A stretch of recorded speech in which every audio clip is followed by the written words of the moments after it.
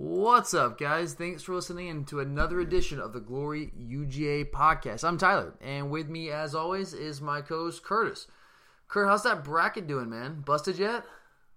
It's not faring well, but it's not completely. But at this point, whose bracket is faring well? I defy someone to say my bracket is faring well. Maybe your bracket is faring better than other people's, but I don't think anyone right now. Actually, but this term hasn't had that much madness. You know what I mean? Like, there hasn't been like that crazy, huge upset. I guess you could say Wisconsin over Nova, but that's within the realm of reason. Like, Wisconsin was an 8 seed, but they had a pretty solid year, pretty solid program there. So you haven't had that crazy upset. There's been a few. Xavier kind of killed me a little bit yesterday. Florida State, man, dude, oh my God, man, Florida State. I knew not to go with Florida State. I knew not to go with them. Didn't trust my gut. I have my bracket pool plus a knockout pool. And with a knockout pool, you basically just pick one team a day. And I picked Florida State, trying to preserve the 1 seeds, those higher seeds. Went with Florida State against every gut instinct I had and screwed myself over like an idiot. So, yeah. Anyway. So I'm pretty much screwed. I'm sure most of you guys out there. Hopefully everyone's faring better than I am. All right. Well, today on the show, we have a mixed bag of topics for you. Right now, people are kind of starting to wring their hands over I guess you could say a relatively slow start to the 2018 recruiting class. We got 2 commitments on board right now, in Adam Anderson and Donovan Georges. I don't know how you say his name. George, I'm going to go with that. So we're going to talk a little bit of recruiting. We're going to touch on the AJC revelation that Tracy Rocker was indeed fired. And we're also going to touch on our struggling baseball program right now. So I had a couple things up our sleeves today. We'll get to all that in just a second. But before we do get there, we do want to remind you to follow us on Twitter at glory_UGA, where we encourage you to share your thoughts and interact with us. You can also email us at gloryugapodcast@gmail.com. And guys, the end of the month, it's rapidly approaching. So next week, we will be recording the March listener mailbag edition of this show. So make sure to be sending in any and all questions you have. Football, basketball, baseball, recruiting, really anything at all, doesn't matter. If you got questions, we want to make sure that we do our part to answer them. So some of you have already been sending in some really great questions, but keep hitting us up with those. We do also remind you that you can find us on a variety of podcasting platforms now, including iTunes, Stitcher, SoundCloud, TuneIn, and Google Play Music. Each and every one of our shows is going to be uploaded to all of those platforms. And really what we're trying to do is just kind of make an effort to help make the show as easy as possible for all of you out there to access. So if you like the show and want more of it, please help us spread the word in any way that you can. A word of mouth. You can subscribe to the show, review the show on iTunes. Any and everything helps us out. So we definitely appreciate all the support you guys give us. All right, Kurt. Let's get into some football talk here. Let's start with a little recruiting conversation.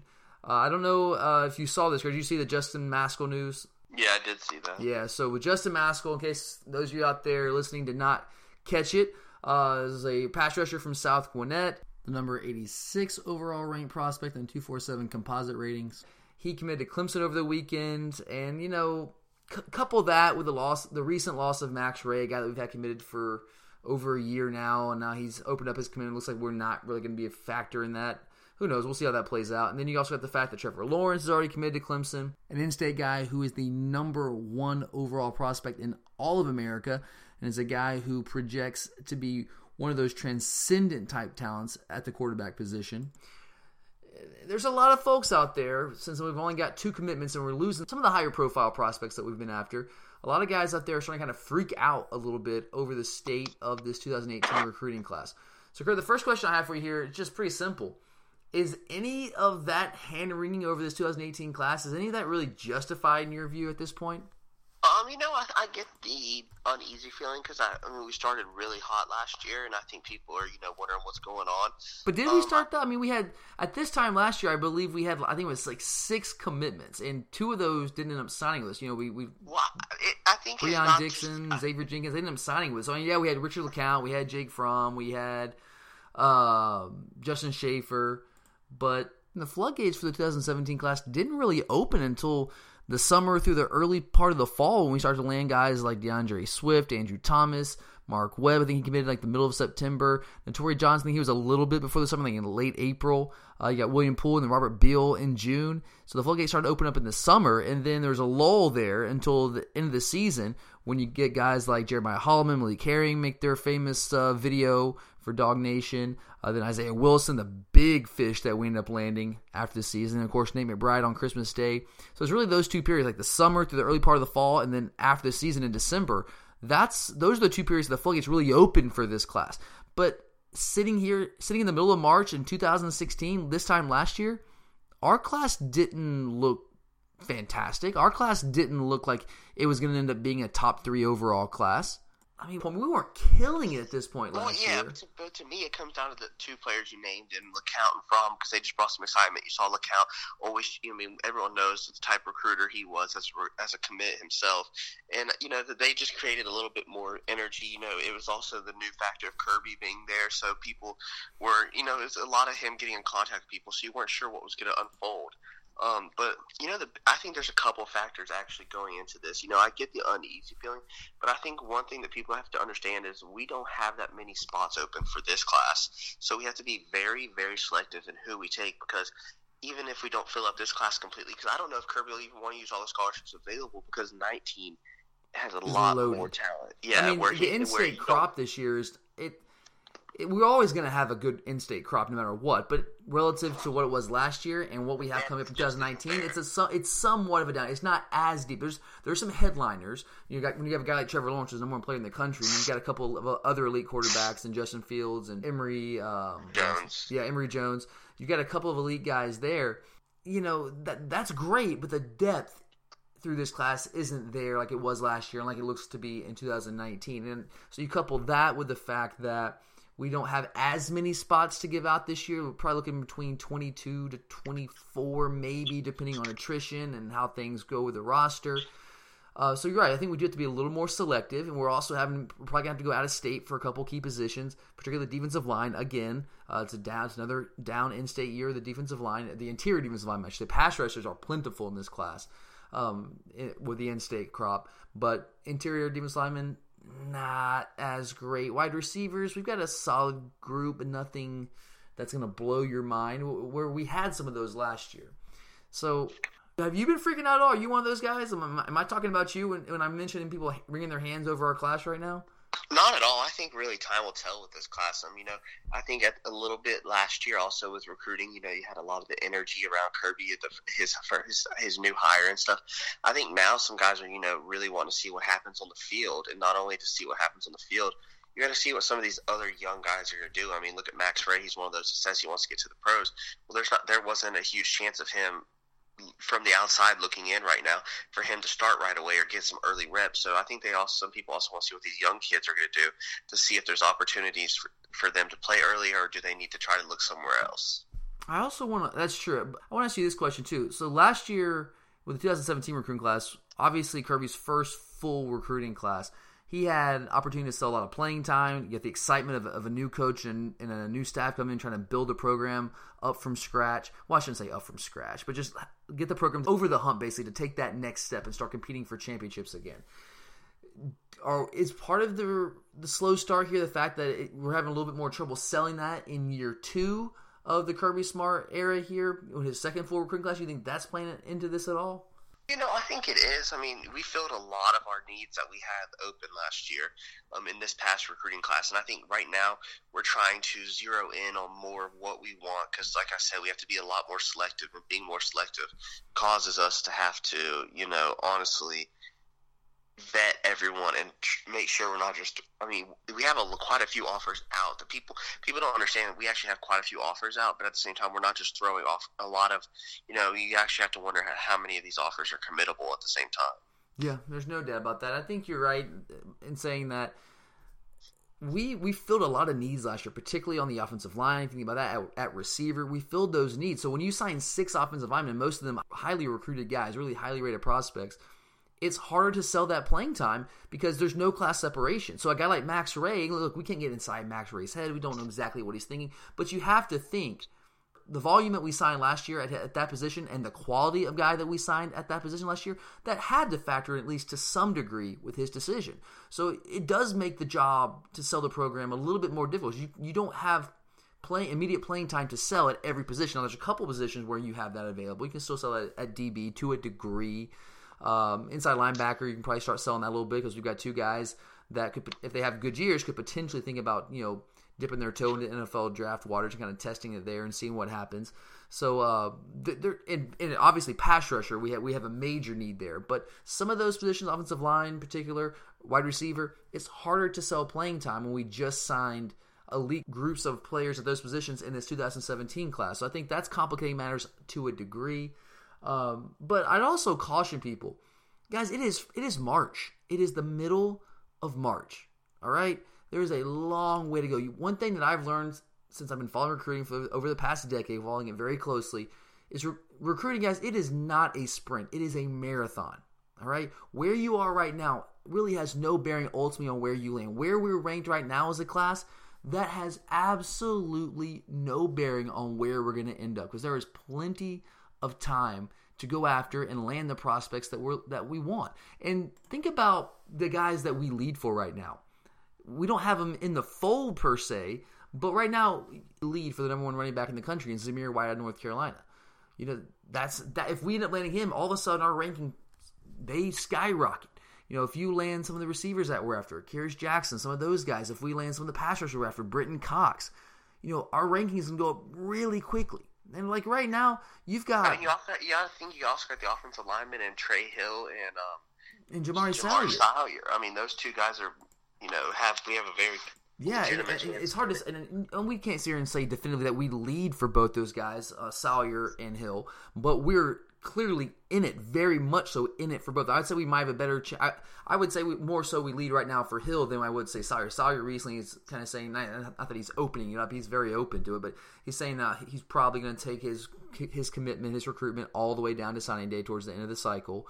So that's something that we're going to have to be fighting for. But even if he was committed, you still have to fight for these guys, even if they're on your commitment list, because they haven't signed anything. But you're right, there's two more guys, both top 50 prospects nationally in the 247 composite rankings, that we are in very good shape for. So we're in really, really, really good shape for a lot of guys.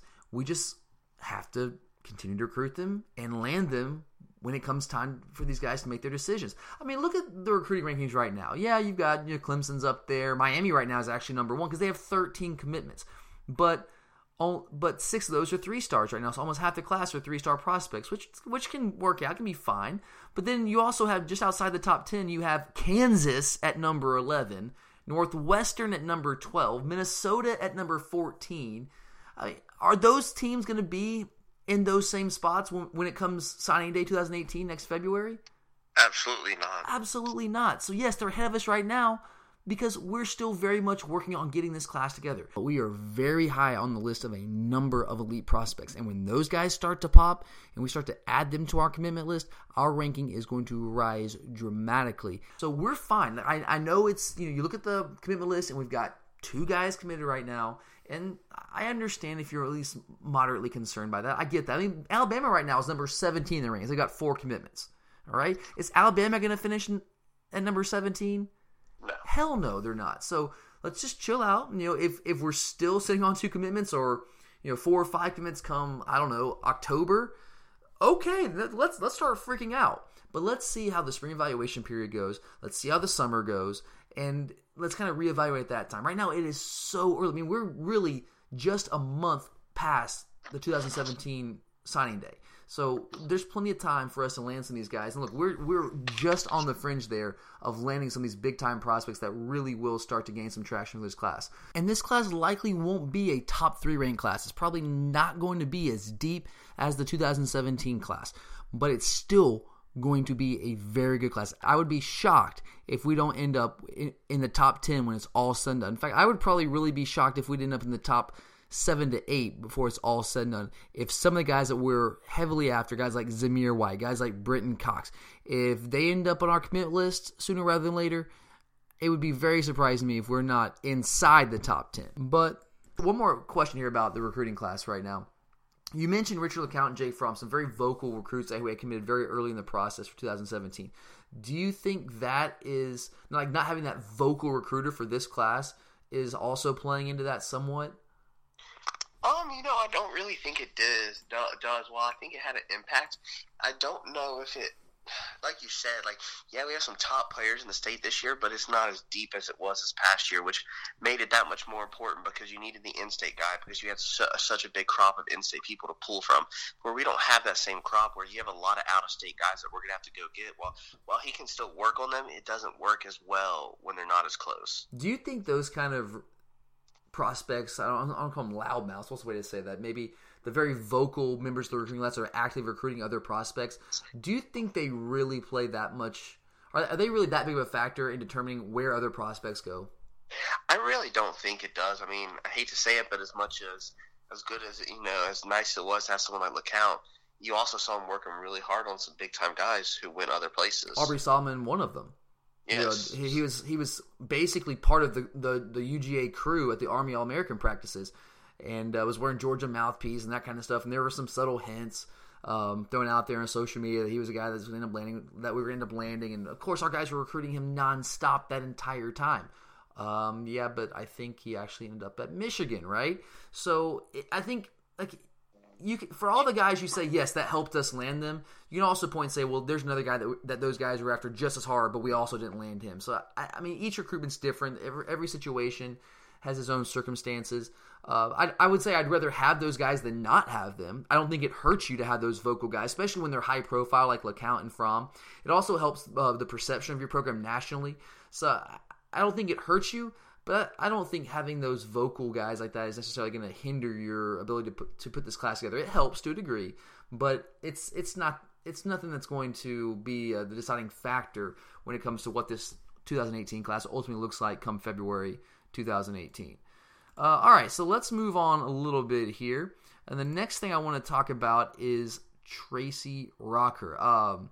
News broke last month, it's been a while now, that Tracy Rocker was leaving the program, but what we didn't really know was exactly how that went down. We didn't have really any more information other than that Tracy Rocker was no longer going to be the program. Was it that he resigned? Was it that he was fired? We didn't know. But now it looks like we do indeed have an answer to that question. Because late last week, I think it was maybe Friday, the news broke. Chip Towers of the AJC, he broke the news that Rocker was indeed fired after Towers uncovered the termination letter that Greg McGarity, athletic director, sent Tracy Rocker. Did that surprise you at all, finding that news out? Not tremendously. It didn't surprise me. I mean, let's go back to our conversation that we had about this in the first place. If Tracy Rocker had actually resigned and just quit his job, why did he not land somewhere else? Typically, when coaches leave one coaching staff, it's so that they can immediately land a job somewhere else. Usually, it's they make the announcement that they're leaving the Georgia coaching staff or whatever staff it is, and I'm also going to so-and-so, name the school. That didn't happen with Tracy Rocker. So when you see that, and here the weeks pass by when he still hasn't landed a job somewhere else, it's hard to imagine he just quit his job at Georgia and gave that money up without having somewhere else to land. So to me, that was a clear indication that he was actually fired in the news. That we just kind of let him kind of save face to a degree. But by digging around, Chip Towers seemed to uncover that. But it really wasn't surprising to me at all. I guess the next thing to look at here is, ultimately, why do you think we decided to make that decision? Why is it that we wanted to part ways with Tracy Rocker? I don't know. I think there could be some multiple factors. I don't know if we'll ever know the true reason, but I will say, rumor had it that at one point it has been said, that if you look at the way this new staff is built, a lot of them are these younger guys that are more energetic, that are willing to work the long hours, put the long hours in, everything. They're just grinders, but you never got that feeling from Rocker. While I think he's a very good position coach, he's not a grinder as much in the recruiting aspect of things. He's, an older guy. He's a little more laid back. He's not that. He doesn't fit in with this. But let's be fair. He's landed some big time guys. Now, there are some high profile misses with Derek Brown and Aubrey Solomon most recently. Two guys in state, elite defensive tackle prospects, and really back to back. Well, at least this past year, with Aubrey Solomon, it was really a down year. Defensive tackle-wise in the state. Now, going back to the 2016 class, that was we had a load of high-level defensive tackle prospects in state. We landed a couple. We got Rochester, you get Tyler Clark, you get Mikael Carter, but we lose the big fish in Derek Brown. And this year, there's a couple guys here and there, but we lose the big fish in Aubrey Solomon. So do you think back-to-back years losing our number one prospect at that position, is that something that Kirby just couldn't stand for anymore? And is like, look, man, we got to move on. We can't be missing these kind of in-state prospects, especially at that position where those prospects, elite defensive tackles, are rare. They're hard to find. They are rare, especially in-state. I do think that I definitely will I won't sit here and say that it had no impact. I think that did have, it was probably one of the major contributing factors. I will say that. I think it was the factor. Because, I mean, like you said, he's done a good job coaching our guys up. I mean, our defensive line has performed admirably. I mean, going into last year, people were freaking out about not just our depth of defensive line, but our inexperience on the defensive line. And the fact that outside Trent Thompson, we didn't really have anyone that a lot of people thought had the potential to really be a major contributor. Or we thought we'd struggle. A lot of people thought we were going to struggle at that position. But I would say that those guys played very well throughout the year, wouldn't you? Yeah, I really would. Considering the inexperience and the youth on that line, from day one, they were ready to play. So I want to give Tracy Rocker his fair due when it comes to actually coaching these guys up. But I do think he slipped a little bit the past couple years in recruiting some of these guys. Now, let's also be fair. He landed Julian Rochester. You land Tyler Clark. You land Mikhail Carter.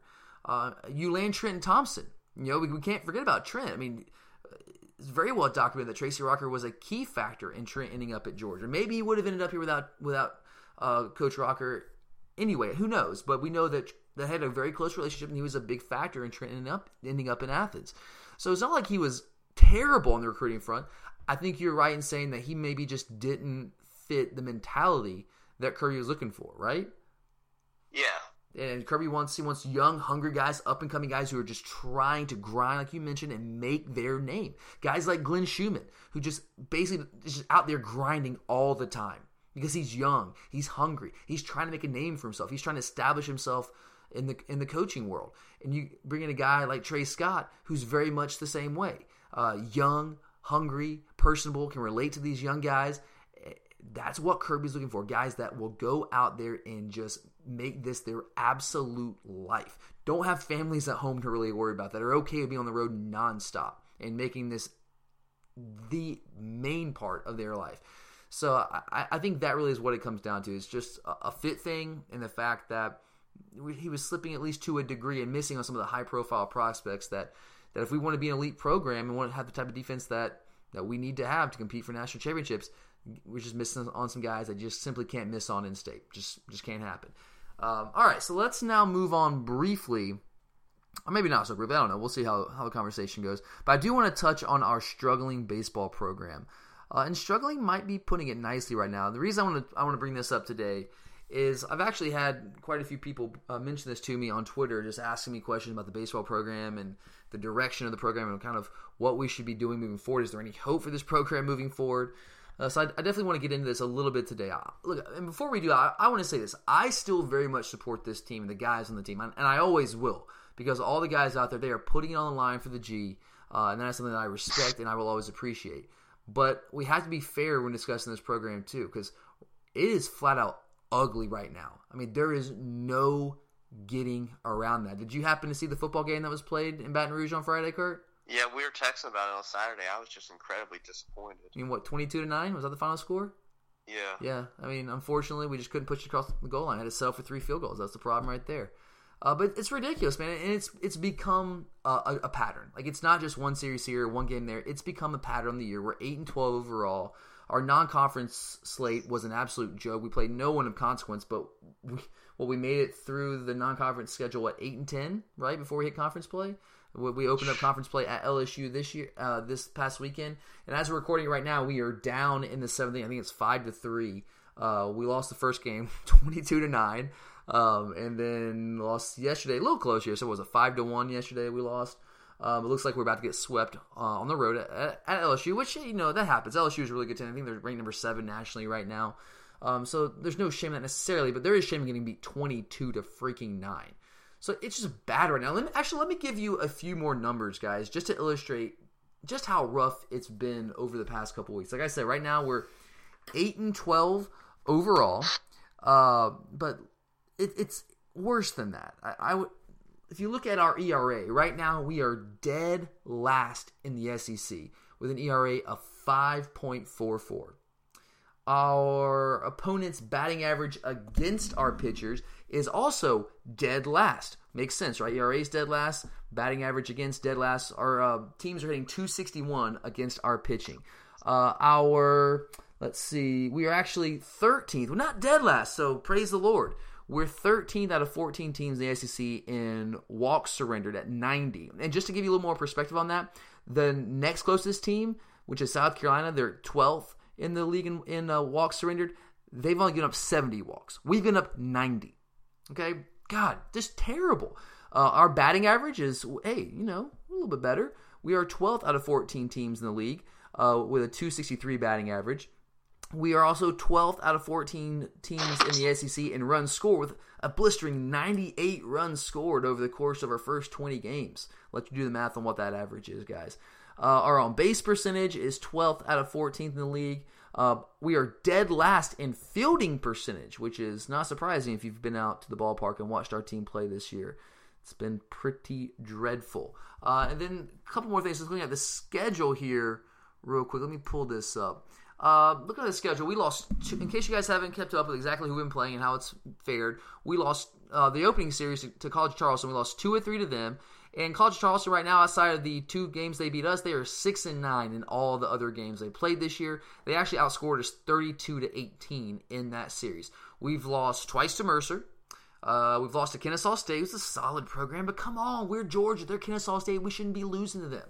A couple weekends ago, or was it last weekend? I think it was last weekend we played Rider, right? Yeah, that was the most last weekend. Yeah, Rider at home. We lost 2 of 3 to Rider. Exactly. Who is that? And Rider is 4-6 in all their other games. And Rider also had a game against Radford that they lost 18-0. And in that Rider series, Rider in the first 2 games of that series against us that they won both of, they scored 19 runs against us in the first 2 games of that series last weekend. In their first 6 games combined, Rider combined to score 18 runs. 18 runs in their first 6 games combined. They scored 19 against us in 2 games. That's bad, right? I think that's bad. I don't think that's very good. Like I said, we gave up 22 runs to LSU in 1 game. If in series that we have won 2 series this year, 2 weekend series. We took 2 out of 3 from UAB. We took 2 out of 3 at Georgia Southern, and Georgia Southern we had trouble with them of late. So I think Georgia Southern series was the second weekend series of the year. So I thought, hey, maybe we're building on this. Our pitching was kind of picking up a little bit there for a short stretch, but then the bottoms just dropped out. It's been bad, man. It's been really bad. It's been hard to watch. The LSU game, we're spotted 4-run lead in the first inning. I mean. And then we go out there, and I was watching some of it, and the guy they just can't eat their strikes. No, I tried to watch it, man. I tried, and it's just, I go out, I go to a lot of the games. I live in Athens, so I'm able to make most of the games, and it's just gotten to the point, man. Like my hands are covering my eyes more often than not. Well, and see, the most disappointing thing is like Tyler and I were talking about it. We have a Friday pitcher who's continuously getting lit up. If it's not Rider, it was LSU. Friday pitcher is supposed to be your best pitcher on the staff, the one that's going to shut everyone down. And yet we haven't seen that once. Yeah, well, we've kind of gone back and forth on who that Friday pitcher is. I mean, Andrew Gist. But I'm saying the fact is that we can't at this point. Right, whoever the Friday pitcher is supposed to be your ace. You should have someone. Yeah, it's supposed to be your ace. But I also want to be fair here and say this is an extraordinarily young team. If my count is correct, we have 1 senior on the team. We have 1 senior. Everyone else is, most of the rest of the team are freshmen and sophomore. We got a couple of juniors interspersed in there as well. Keegan McGovern's a junior, is a really good player for us. But it's a really young team. So does that factor into this? I mean, obviously that plays a role in kind of how the season's played out. At the same time, I just haven't seen enough. I mean, I get we're relying on some of these freshmen, but it's not like I could understand this if it was his second or third year, because then you could say, oh, he's finally getting his players in, but we're not there. Was there any reason to believe this team can turn it around this year? Because it's a young team. You want to think that teams can grow as the year progresses, especially one that's as young as we are, as we get a little more experience. I don't think so, because I think the lack of pitching is only going to get worse the more we get into the SEC schedule. Yeah, well, I mean, the problem is, look, we can't pitch and we can't hit. Like, I mean, it's as simple as that. We can't score, and we can't stop other teams from scoring. Our ERA, I mean, again, guys, 5.44 ERA as a team right now.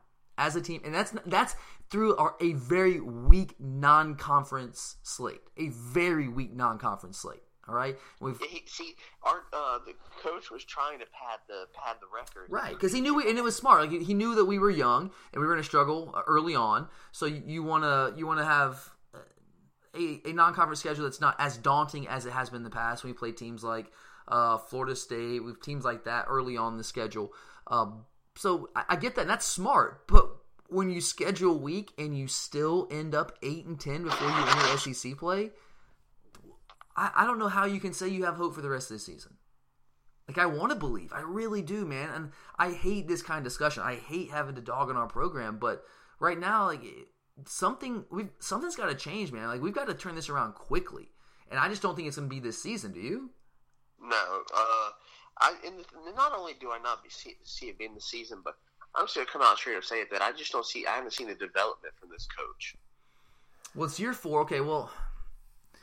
But let's say this. He's put together a top 5 recruiting class recently. Do you not try to give him a little bit of time for those guys to grow up and mature before you pull the plug on what he's trying to do here? Like, at least let him see it through with this class that he's put together. It's a very talented, it's a young class right now, obviously, but very talented. Yeah, I get that, but the question also arises that can you afford to, if in case the program possibly gets into worse shape?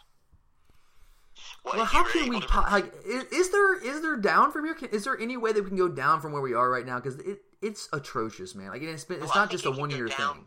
Farther by putting us even farther behind in development stakes, and then that puts you 3-4 years back even more. Where if you're able to bring in a good coach who, while you said we had a high top 5 recruiting class, then he has talent to develop.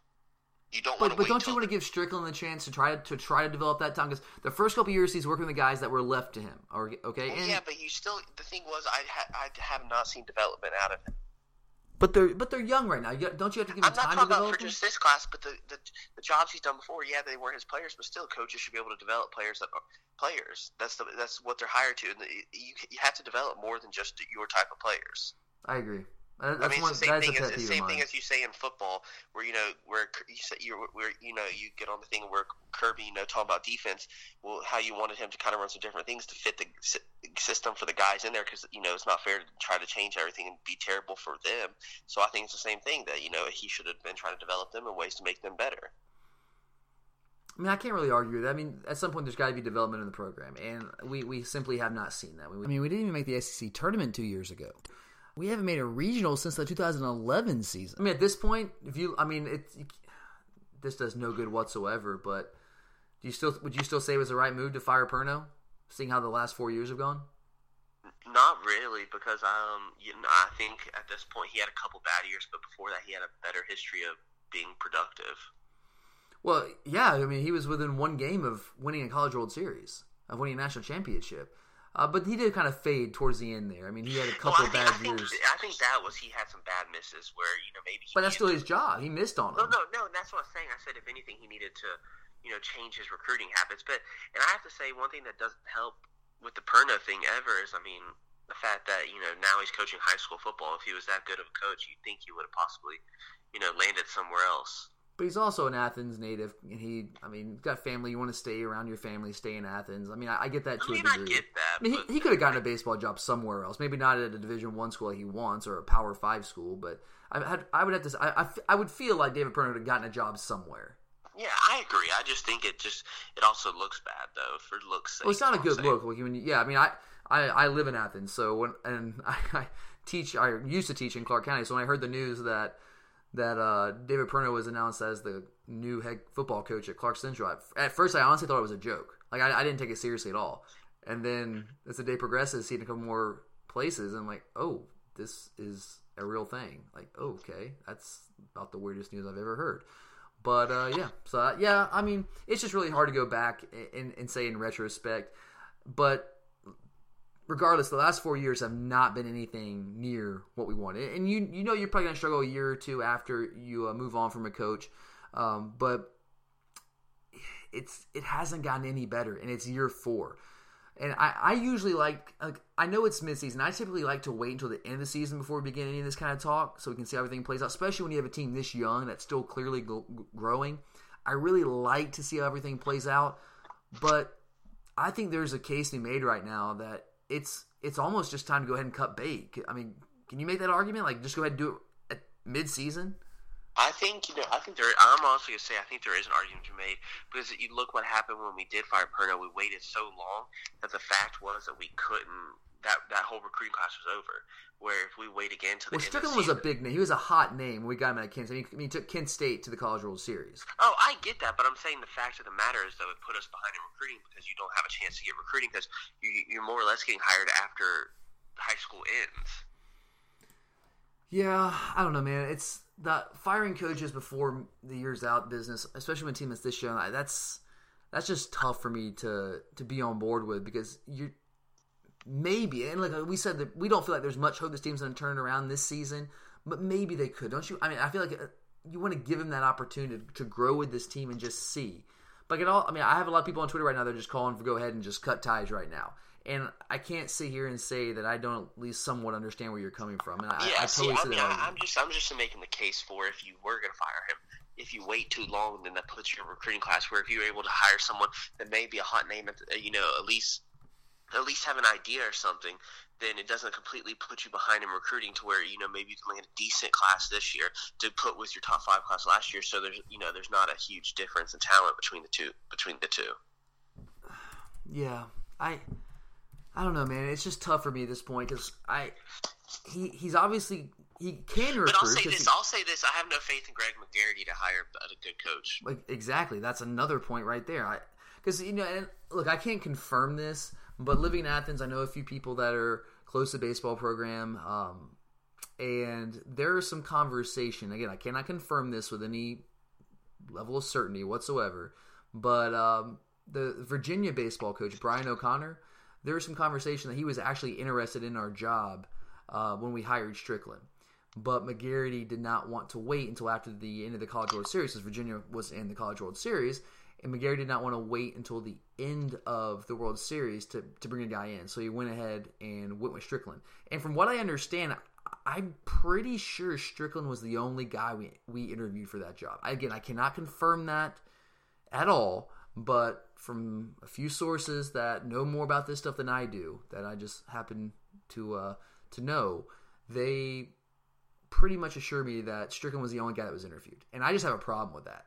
Like, don't you have a problem with interviewing one guy for our baseball job? Like, I get that. He was like you have a target. Right, I mean, you have a number one target. I mean, all coaches, it's very cliche. All athletic directors always have that list, right, in their desk drawer, a list of all the guys that they want to hire. Something happens to our coach, whether he has to be fired, he moves on, whatever happens. But you just interview one coach, really? I mean, I'm not an athletic director, so I don't know exactly how that process is going to work. But when you have a guy the caliber of Brian O'Connor of Virginia, man, that's a really that really, you're not going to interview him if that is indeed what happened, and you're just going to interview one guy in Strickland and go with him, and then 4 years later, boom, look at where we are. Whew, I don't know. Well, for you, what is the issue with it? Why hasn't this worked out with Strickland? Because he was very successful at Kent State. Like I said, took that program to the College World Series, a program with essentially no tradition whatsoever. So the guy at some point knew how to coach, and I have to believe that he didn't just forget. Like, I know that's cliche to say, but he didn't forget how to coach. So why hasn't it worked out here? Well, I think there's a couple things. I mean, I think first off, you got to look at the conference he's in now. There's a lot of competition in the Southeast across the board for players, and other teams are ahead of us right now. But what state? Name one state in the Southeast that has more baseball talent than Georgia. Florida. More baseball talent? You think Florida has more baseball talent than Georgia? I don't know about that. Maybe. I would say that because they're able to play more closer to year-round than we are right now. I don't know, man. Maybe there's an argument to be made. Yeah, okay. I mean, there's an argument to be made there, but it's hard to find a state in the Southeast with much more talent than Georgia. I know you're saying from the state of Georgia, but they're electing to go to different schools. Right, and that's the problem. Like, why is this happening? Well, I'll say one big thing you hear that's very common is that players just don't get along with Strickland. I have heard that. I was going to try to not bring that into this conversation because I can't really confirm that. I don't want to just throw something out there like that about a guy's reputation if I can't really back that up. But there are whispers out there about that he has trouble relating to the guys and they don't particularly care for him, and he doesn't necessarily treat them as well as some other coaches treat their players. But, I mean, how unusual? That's not all that unusual. I mean, there are plenty of coaches who are successful that are, let's say, rough around the edges and can be hard to get along with. I guess I kind of had trouble wrapping my head around why his success at Kent State didn't translate to Georgia when we have so many resources in the state in terms of the raw talent. Now, I will say our baseball facilities are an absolute joke. I think that's a big problem for us right now. If you look around the SEC at the ballparks in this league, like, we are at the bottom of that list. I mean, seriously, South Carolina, palatial. Arkansas, palatial. Ole Miss, palatial. LSU, palatial. I mean, I've been to all these campuses and seen all these baseball facilities, and I'm like just in awe. Like, oh my God, you have that, and we have Foley Field. I mean, and we put a little lipstick on the pig a couple years back, but didn't really do anything. I mean, it's an absolute joke. So I think when you're talking about elite prospects, don't you think that factors into it as well?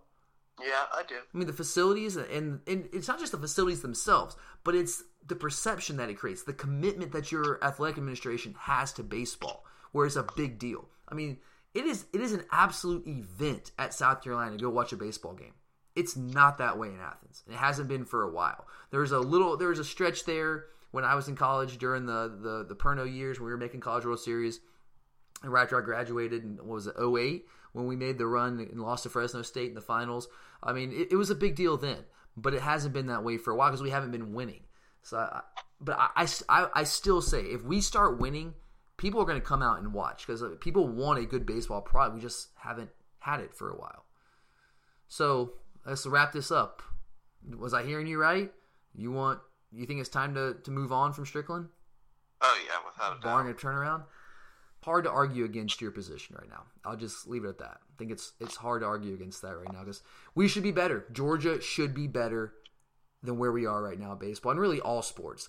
But it's just something's got to change, and I hope Strickland can turn it around. I really do hope that Strickland can turn it around, sincerely. But right now, I just don't know if we've seen the evidence to suggest that's going to be the case. Just don't know. All right, guys. So that'll do us for today.